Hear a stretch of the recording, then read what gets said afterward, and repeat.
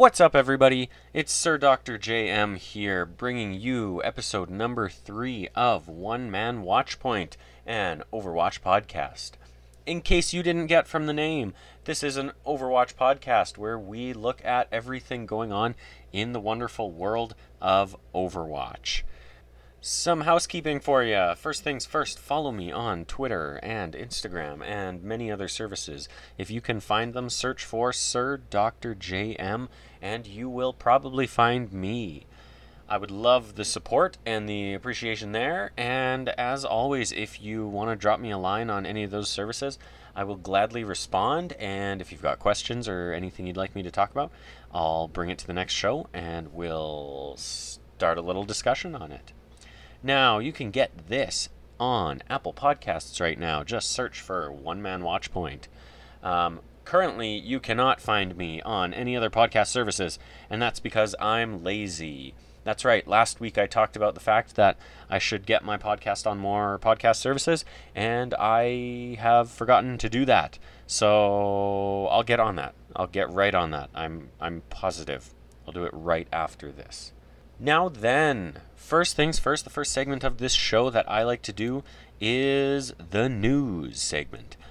So here we're going to talk a little bit about all of the latest and greatest news going on in Overwatch. That does include Overwatch League, as well as any other developments that we're hearing. Generally speaking, I don't mention PTR updates and things like that unless there's something groundbreaking or a new shakeup kind of thing. So I don't think I have any news stories right now from the PTR this week. The first story I want to talk about is from Liz Richardson over at .esports.com. Liz reports Overwatch League's cancelled China matches move to Seoul. So this is, of course, in reference to last week we spoke about some of the cancelled games in the Overwatch League. Many of the ones that were to take place in China had been cancelled because of threats of the coronavirus and everything. So it seems that the league has now announced where many of those homestand matches will take place. Obviously, they're not really homestand matches anymore because they're not going to be taking place in that town's home city. However, they're the closest thing they're going to get due to the current state of the coronavirus. Pulling from Liz's article, we have this excerpt here. The previously cancelled matches will take place, quote, over multiple days, end quote, during weeks 6 and 7 of the current schedule, according to a news update by the Overwatch League. Week 6 is scheduled for March 14th and 15th, and Week 7 is March 21st and 22nd. In addition, some of the makeup matches, quote, might be added to the Seoul Dynasty homestand, end quote, which takes place on March 7th and 8th. So that would be Week 5. Well, the matches will be played in Seoul and live streamed for fans. This leaves Chinese fans without 5 homestands they were promised. The Shanghai Dragons and Hangzhou Spark missed out on only 1 homestand event, but the Guangzhou Charge had 3 of their 5 total annual events cancelled due to their coronavirus. The league hasn't discussed how this will affect those teams or their financial standings. Now, the reason I wanted to talk about this is obviously because we talked about the cancellation of those homestand matches last week. However, Liz points out an important part at the end of her article there. Actually, that's probably not the end of the article, but that's the end of the part I pulled from the article, where she says the league hasn't discussed how this will affect those teams or their financial standings. Now, I'm sure Blizzard and the Overwatch League cannot be thrilled with the current situation, especially with everything that went on in China last year with Blitzchung and everything like that. However, this is a little different, and they essentially had to pull their games from there. If they didn't have to, I guarantee those homestands would still be happening, especially with the Chinese market being such a large market and having such a strong fan base with some of their teams. I can't imagine they wanted to make this call. Chances are, because the new season of Overwatch League had started, they had to kind of scramble to make these decisions. I'm sure people in the decision-making process had been aware that this could happen with the coronavirus growing and everything, or the threat of it growing. However, that doesn't change the fact that I don't think anyone would have wanted to see this. Now, Seoul is maybe a nice alternative. I'm sure you do have a fair number of fans in Seoul who are fans of some of the Chinese teams. However, again, you hate to see it kind of thing. Good that they've moved the matches or rescheduled them, I suppose. And it means those weekends will likely just be crazy bonkers because there's going to be a ton of matches on those weekends. However, again, sad for the fans and people who purchase tickets and everything like that. That said, obviously, you can still catch the games on the Overwatch League's YouTube channel. I almost said Twitch there, but nope, it's on their YouTube channel now. So catch the games there when they air. The next story I wanted to talk about is also from .esports.com, this time by Tyler Esguerra. Now, this reads, Lucio, Reinhardt, and Mei were the most played heroes during the first week of Overwatch League Season 3.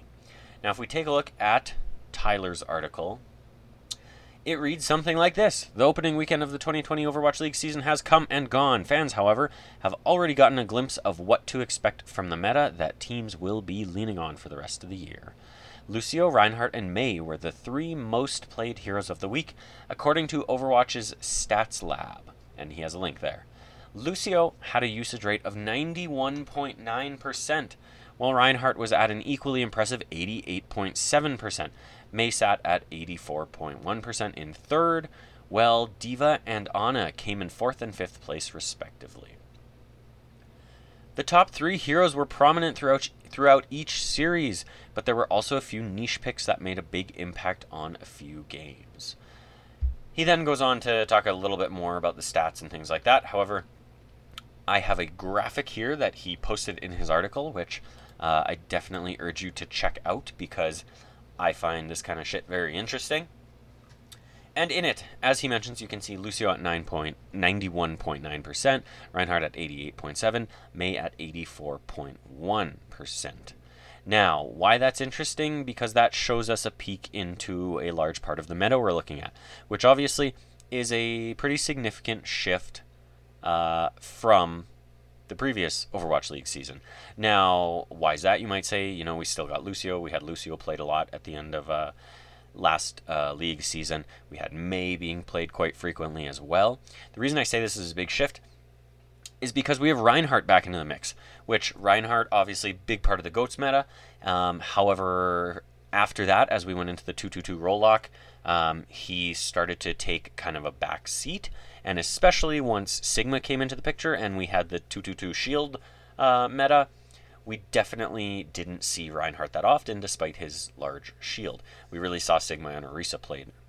Honestly, I wouldn't be shocked if the stats were like 95 for both of those characters or something to that extent. Now, as I talked about in my first episode, I'm a big fan of Reinhardt, and especially a skilled Reinhardt. He's definitely one of the more fun tanks to watch. At least I find him more fun than someone like Orisa, who is very, very immobile. Now then, looking at Lucio, I'm not shocked to see Lucio at the top because in terms of his versatility as a support character and his versatility in terms of being able to rush a point or bring characters back to a zone quickly, or as we'll talk about later when I look at some of the highlights from the week, his ability to traverse a map very quickly and maybe sneak behind some people. He's a very useful support character to have. The other side of that is, of course, Mei, who acts very much as a crowd control kind of support DPS character, with her slowdown ability, as well as obviously her ult with the Blizzard. It really comes in handy when you are in a tight spot and you can catch the enemy team off guard with some of her moves. So, not shocked to see Mei and Lucio up there, and also having watched the games and everything. Not shocked to see Reinhardt there, but more, I guess, glad and relieved to see a bigger shift from the meta that we saw at the end of the previous season. Moving on down from there, as Tyler mentioned in his article, we have D.Va in 4th, we have Ana in 5th, D.Va at 69.8%, and Ana at 63.2. Now, even that is significant, obviously. Again, with D.Va coming back into the mix. D.Va, someone who we saw used quite often in GOATS meta, as well as we saw her a little bit in the 2-2-2 meta with some of the teams that struggled a little more to play Orisa and Sigma.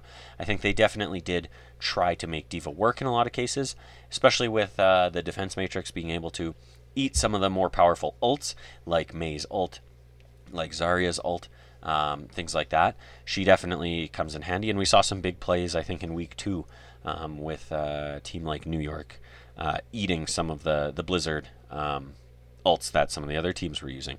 So not too surprising to see her up there, especially with her, being such an important off tank. So again, not shocked. Ana in 5th place as well.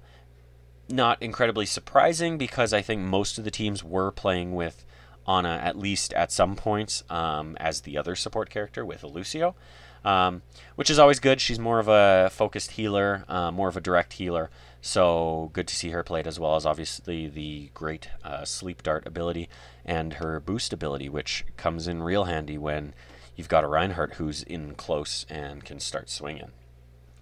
After that, I think, is where things start to get quite a bit more interesting, because towards the end of Season 2, we obviously saw a ton of Mei Reaper being played, and I would have thought that Reaper would probably be at least not necessarily in 6th place in terms of the usage. However, I would have thought you'd see him probably the next in-line DPS character.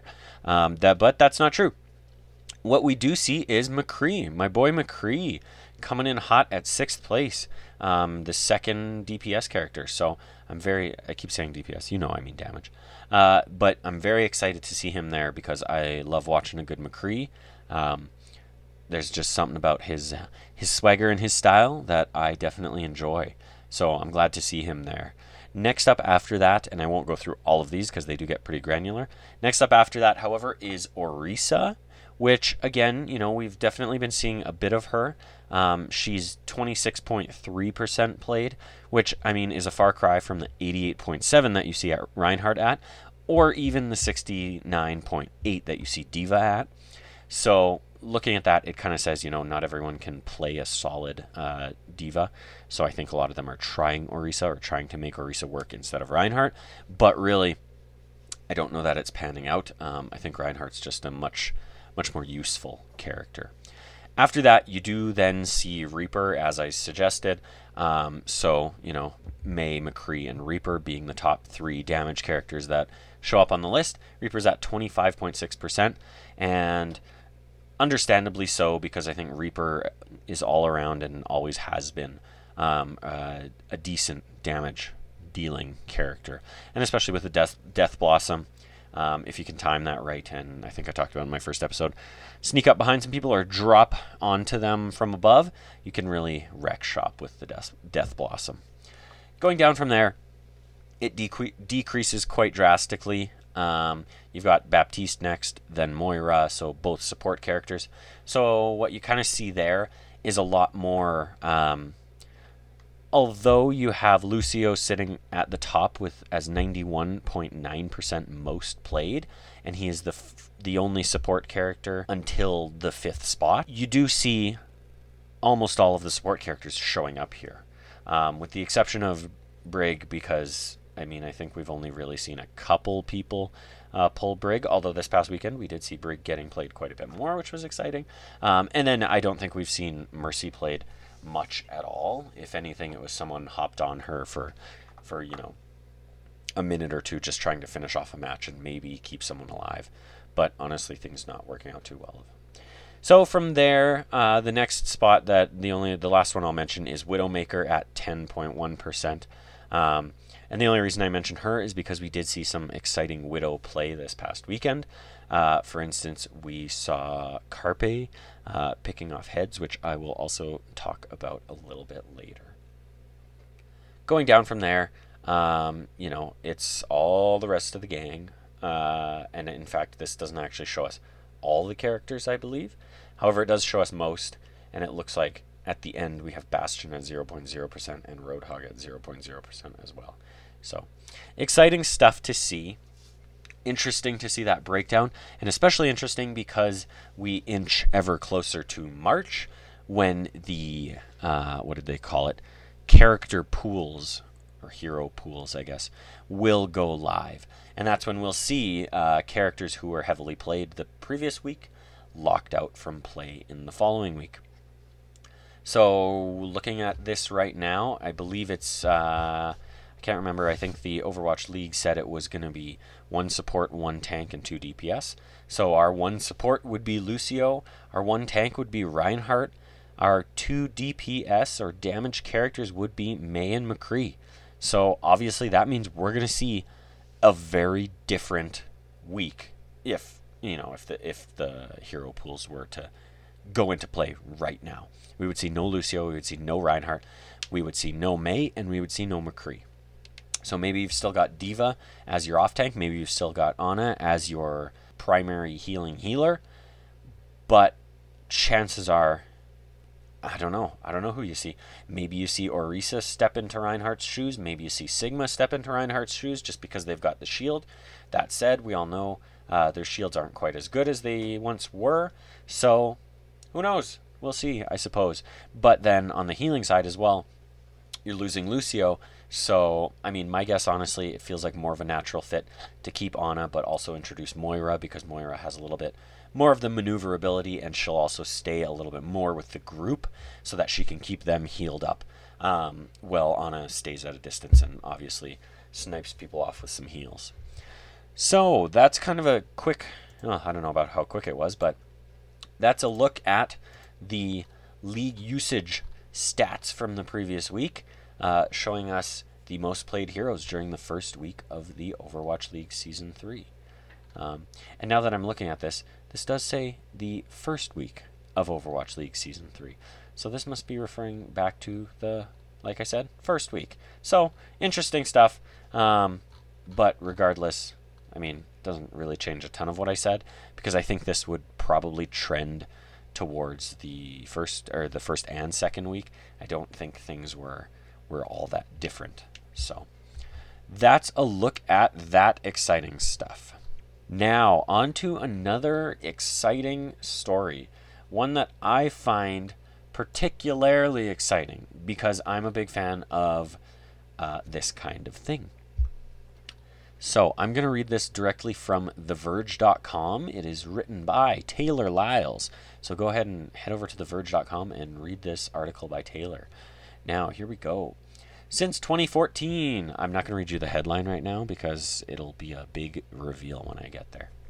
Since 2014, Blizzard has released so many breathtaking cinematic videos for Overwatch that most of us have wondered when Blizzard would finally look into adapting the game to the big screen or as a TV show. Well, an Activision Blizzard executive's resume now hints that Blizzard did explore the possibility of an actual Overwatch TV show, one that might even still be on the way, and there might be a Diablo one too.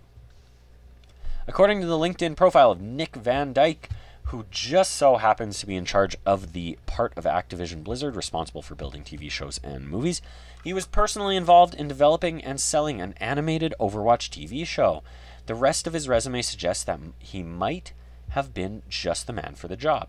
He previously worked at Disney, where he played a key role in helping the company acquire Pixar, and he apparently sold an anime-style Diablo show to Netflix as well. If that's true, it confirms a long-time rumor that Netflix had one in the works, though it's not clear if the show is still in production. Van Dyke's profile notes that the Overwatch TV series was only, quote, sold, not greenlit, and that the Diablo show was in, quote, pre-production at some point.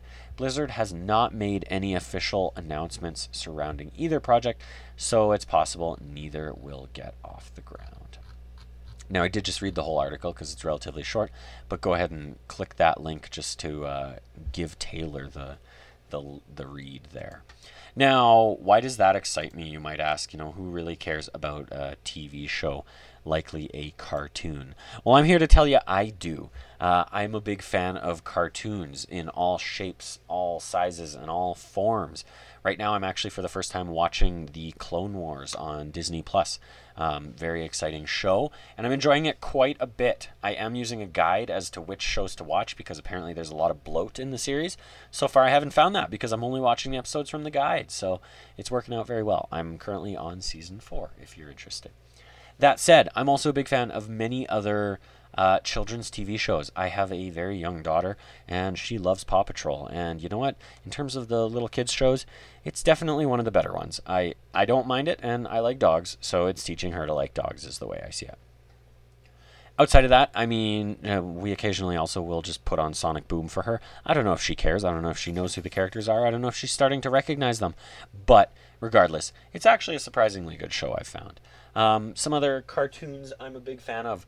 One in particular is Gravity Falls. If you've never watched Gravity Falls, hop on Disney Plus or hop somewhere else and find it and watch it because it's great.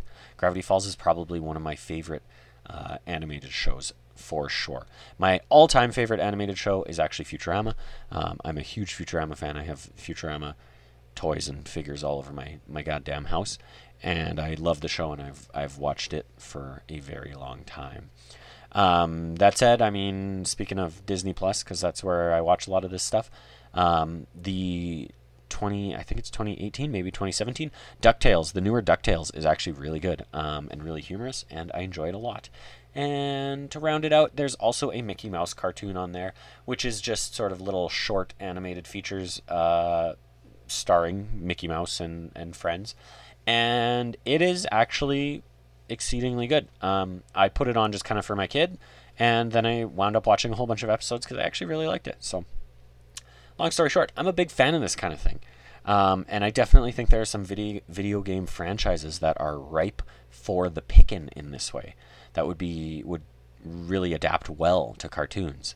Sony has done a couple of these, or at least had a couple of these in the works. A while back, I think 2016, they released a Ratchet and Clank movie, which coincided with a sort of, I guess you would call it a rebuild, a remaster, a revamp of the original Ratchet and Clank game. And the game was great. The movie was okay, I suppose. It was fun to watch, at least. But I actually think Ratchet and Clank is prime for a kids show. And they also, I think around the same time, they announced a Sly Cooper animated movie in the works. But I don't think that ever came to fruition, and it's probably stuck in development hell now. So I don't know if we'll ever see that. However, I love the Sly Cooper franchise as well, and would love to see that come to reality. Along those same lines, Activision Blizzard potentially sold a Overwatch TV show. How much fun would that be? I mean, come on. All anyone ever begs for when it comes to Overwatch is more lore. If they could get more, cinematic videos, if they could get more backstory to, I don't know, Lucio, which it looks like we're going to get in Overwatch 2, or McCree, or I don't know, every character we don't know enough about. Imagine if they had a TV show that literally just fleshes out the entire story. I could see them doing some really cool things with that. Who would you center it around? I mean, I would imagine you probably center it around Tracer, would probably be my guess. Maybe Winston, if you really wanted to, just because he is so much fun and I love Winston. But I have to assume that it would end up being Tracer, because Tracer kind of is more of a approachable hero, if you will. Have her in all the marketing, plus she's already on all the marketing for Overwatch League and for just Overwatch in general. So I think Tracer seems like a natural fit for the main character. But then, obviously you have her as the central character where she works with Overwatch, and they kind of center around her. So it's an easy way to bring in Winston, Mercy, Torb even, and a lot of those characters, as well as, Soldier, but as well as you've got the other side of it as well with Blackwatch. It's an easy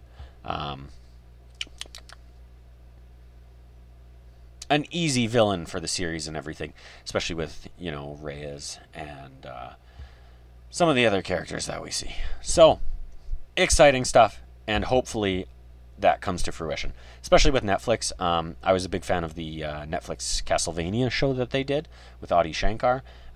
Hearing that Netflix potentially was working on an anime-style Diablo series, that's very exciting. I could definitely see them doing an Overwatch series in the same style, an anime Overwatch series. That could be really cool, really stylized. However, I don't know that I care too much about the art style. Plus, Overwatch's art style kind of lends itself a little better to just a straight up cartoon translation of it as opposed to an anime style thing. So, exciting stuff. I'm definitely interested in seeing what happens there. And now, for the next part of the show, the Overwatch League recap. I'm just going to pull up the schedule from last week, and let's take a look.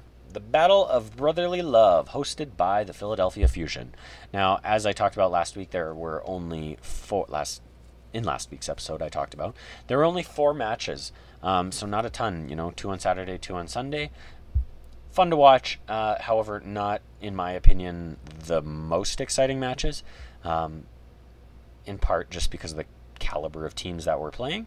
That said, I expressed that I was most interested in seeing what the Florida Mayhem do, because it was our first time seeing them since their sort of major rebuild, and Saturday did not disappoint, with Florida Mayhem taking their first game 3-0 against the Houston Outlaws. And while I say Florida did not disappoint, I would largely say Houston did disappoint. I think a lot of people had some high expectations because Houston has a very large fan base and a very rabid fan base. Again, I like to point out the fact that Harsha is a traitor and he left Vancouver to go to Houston. However, maybe it hasn't paid off, but at the same time, we're so early on in the league in the season, that it's probably too early to really judge a lot of these teams, because a lot will happen over the next 27 weeks. So exciting stuff to see Florida play for the first time with this sort of new rebuilt team, and like I say, they definitely did a great job against Houston. But on the other side of that is Houston, in a lot of ways, I think, dropping the ball.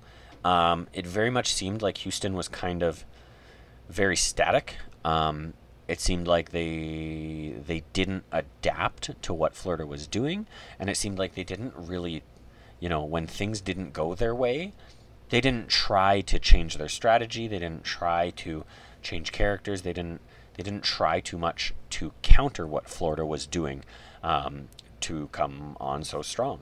And because of that, I think they got a little bit steamrolled. So it was fun to watch because I was excited to see Florida, but that's about all I have to say about that. Moving on from there, the second Saturday game, we had the Washington Justice playing the Philadelphia Fusion. I had mentioned I was excited to see Washington play because I'm a big fan of Corey, and although Corey, I would say, didn't disappoint, he definitely had some good plays. I didn't see a ton that was super interesting in that match. I personally was surprised to see Philly pull out the win, with it being 3-1 in favor of Philly. However, again, I think I may have expressed that I didn't really know what to expect from Philly, whereas I felt I did when it came to Washington, and I thought they could pull out the win, but regardless, they came out with the L, so I guess we'll see what they did on Sunday. Moving on to Sunday, we saw Washington returning to play the returning Houston Outlaws, and Washington had a decisive win over the Houston Outlaws with a 3-0 for Washington. Just like Florida 3-0 to Houston, Washington did as well. Now, again, what can I say about that match? Washington disappointed me the day before. However, not terrible, being that they at least won one round. However, Houston, I felt like, was very much the same Houston we saw on Saturday, where they struggled to adapt to the plays Washington was making. They struggled to really try anything new, and because of that, again, I think they just kind of got steamrolled. Honestly, in my opinion, good to see that it wasn't a Houston home game, because, in a home game, generally speaking, I think you want to see the home team play well, because that's always more exciting for the fans, right? But in this case, Washington, again, just like Florida did, 3-0'd them. So not much else to say about that. Final game on Sunday, we saw the Florida Mayhem play against the Philadelphia Fusion. I would, if I had to give an award for most interesting match of the weekend, it would probably go to this game. Being that Florida 3-0'd Houston and Philly 3-1'd, is that a phrase? 3-1'd Washington. It was a winners match where we got to see the two champion teams from the weekend go head to head, and I was surprised to see the fact that Philly pulled out the 3-0. Florida did not gain any ground on them, and Philly took it for that game. So, looking at everything from the weekend, obviously, that tells us the big winner for the weekend was Philly. They took 2 wins, whereas no other team did this past weekend. Florida got 1 on Saturday and Washington got 1 on Sunday. However, Houston comes out the big loser and took both losses on the chin. So, do I think this means any significant changes, any big developments, anything super interesting? Not truly, simply based on the fact that, again, it was week 2. It's so early on in the season that I think a lot of teams are still kind of getting their feet. Houston definitely being one of them, and, Florida being one of them as well. The teams need some time to find out how they really perform on a stage together. So, I wasn't too shocked by this weekend. I had different hopes for the outcomes. However, both teams I wanted to win had got 1 win, but they also got a loss. So that's what that weekend looked like. Now then, next up, I want to talk a little bit about some of the plays of the week. Now, just for your information, you can watch this video on Overwatch League's YouTube channel. They post a best plays of the week, week 2 or week 3 or whatever the week was. And it's generally just a top 5 of some awesome plays from the past weekend. So it's an easy thing for me to pull. I pulled it up. I will give it a quick watch. You can too. But I just wanted to talk a little bit about ARC with Washington on point B in Anubis. So they in that video, they listed it as the number 5 top play of the weekend. Just very exciting, the kind of thing where it happens and even the camera doesn't necessarily realize it's happening. And so it's actually focusing on a completely different area when it happens. So if you haven't seen the video, essentially what we're seeing is we're seeing point B on Anubis outside of the kind of temple zone. We see Philadelphia and Washington going head to head. Ivy throws out a blizzard, Ivy for Philadelphia. And then suddenly, as all of this is going on, the camera goes back to the point and we see ARC for Washington on the Lucio on the point. And it's at that point that he caps it. And he gets the capture for Washington. And that was super exciting to see. The kind of thing you don't see too often, because usually teams are watching for that kind of thing. But when it does happen, whoo boy, is it exciting as a spectator. I can't imagine being one of them, but it was fun to watch. The next up, in the video there, they call it a classic pincer attack, because they kind of, swoop in from maybe both sides. I'm not really sure why they call it that. We saw Houston on the point pushing it on the payload, pushing it through Eichenwald, and we see Florida come up through the castle and come in from behind and take them out. And it was really interesting because, even if you listen to the commentary on the game, it looked like, for all intents and purposes, Houston saw them coming, knew what they were doing, should have been able to take them out and stop them, but for some reason, Florida comes in and Florida manages to push them off the point, or off the payload, and that's it for Houston. They're in overtime at that moment, and the way it works out, you've got BQB on the bridge above, picking people off. He gets his Deadeye. He lets it loose. I think he only gets 1 kill, but then he drops down and he takes out the last few of them. Oh, I'm sorry, I was mixed up. It was Florida pushing the point, and it was Houston trying to keep them off of it. So from that, though, they wipe Houston, and they manage to keep the point rolling into the checkpoint. So definitely an exciting play to see, especially when you're cheering for Florida, and they managed to turn things around where it looked like they may have been thwarted prior to that. The final one that I want to talk about is the number 1 play of the week listed in that video, and it is Carpe coming in clutch, popping people's heads with the Widow. That was the kind of performance you really want to see, especially because everyone knows Carpe is a sick sniper. So watching him play Widow on Nepal is always exciting, especially Nepal being one of those maps that, has some solid sight lines, but isn't the most open. But that said, Carpe just gets an angle on them and starts picking off Washington. And it is very exciting to see, and from that, they take the point.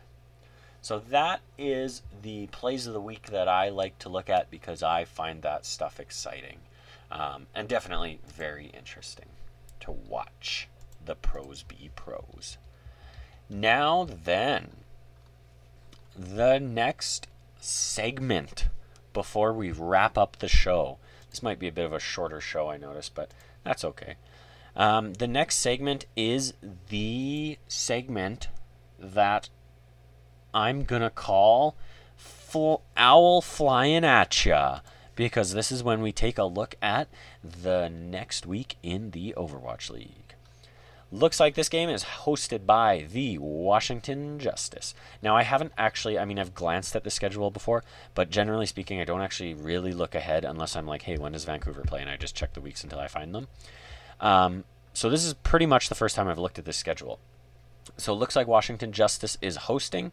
And first things first, on Saturday, February 22nd, looks like we have 3 games, and then we have 3 games on Sunday as well. So a little bit more than last weekend, and should be exciting regardless.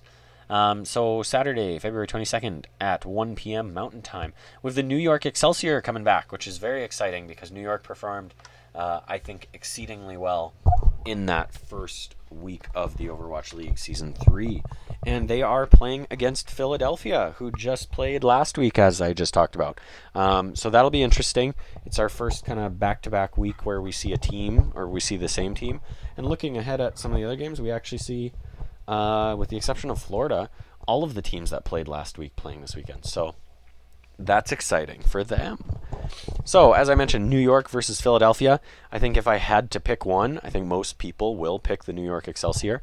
I would probably be with them, I think. I don't think that Philadelphia is quite there yet where they can knock out New York. That said, it'll be an interesting test for them because New York is obviously one of the better teams right now and one of the more skilled teams, definitely, coming off of last season. So we'll see how that turns out, but my money's on New York. After that, at 3 p.m. Mountain Time, we see the Boston Uprising playing against the Houston Outlaws.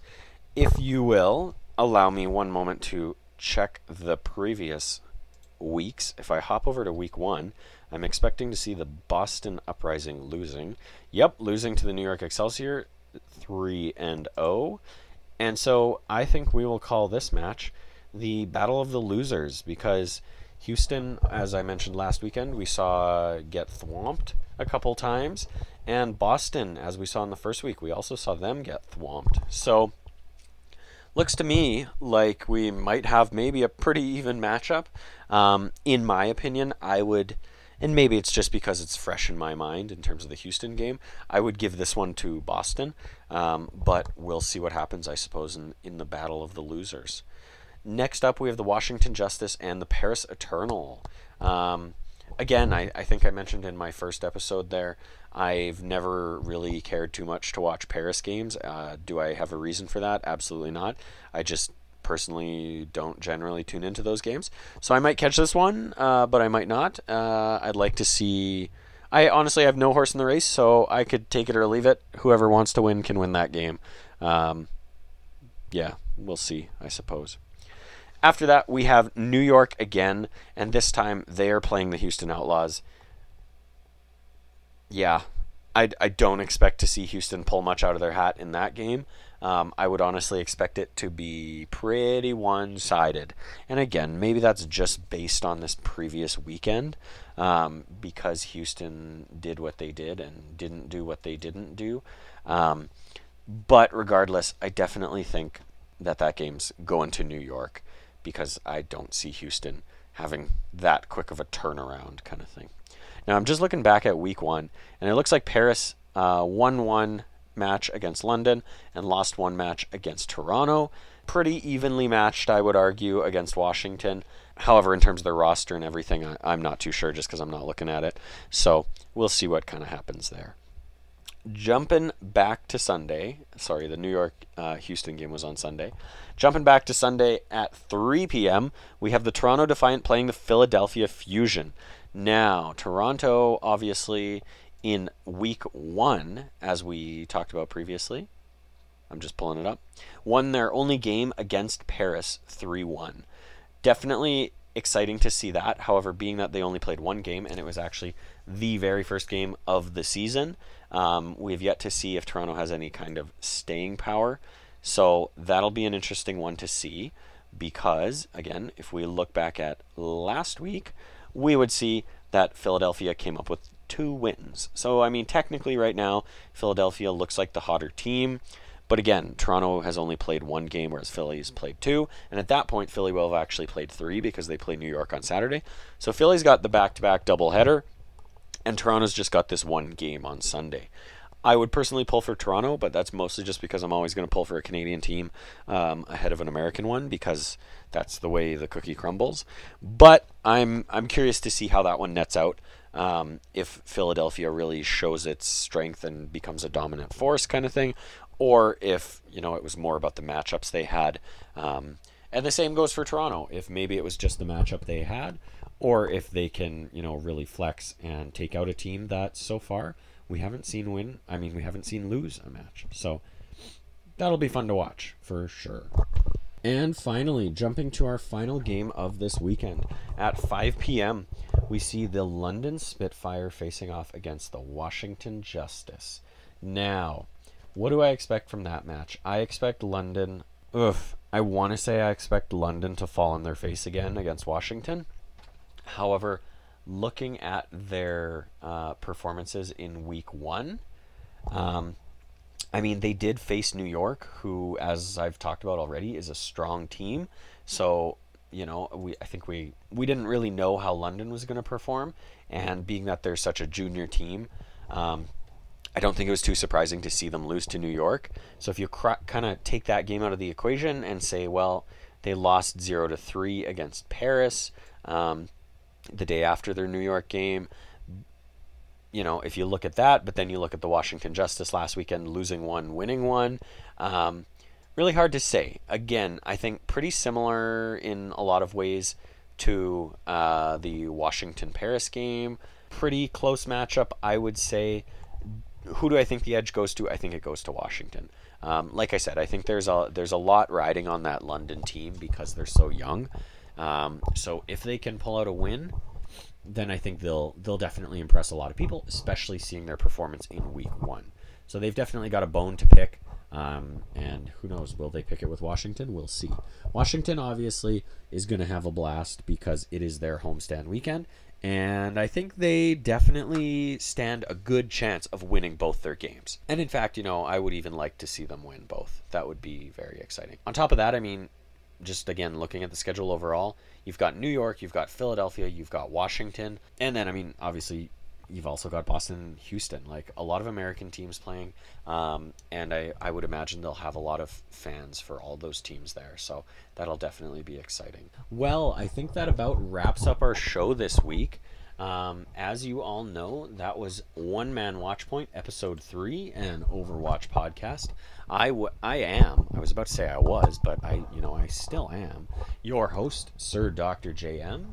Please find me on Twitter and Instagram and, Twitch and any other service that you want to find me on. Just search for Sir Dr. JM. If you follow me there, I would greatly appreciate it. And if you drop me a line on any of those services, just send me your thoughts, send me questions, comments, concerns, send me anything you want to hear me talk about on the show, send me anything else that you might have on your mind, and maybe I'll talk about it on the show. Find me on Apple Podcasts. Just go ahead and search for One Man Watchpoint. And I promise this time I will do my best to try and get my podcast up on Google services or Android podcasts or other podcast services or something like that as soon as I can. So that's it for this episode of One Man Watchpoint. Have yourselves a great week in Overwatch, and I'll catch you next week for episode 4.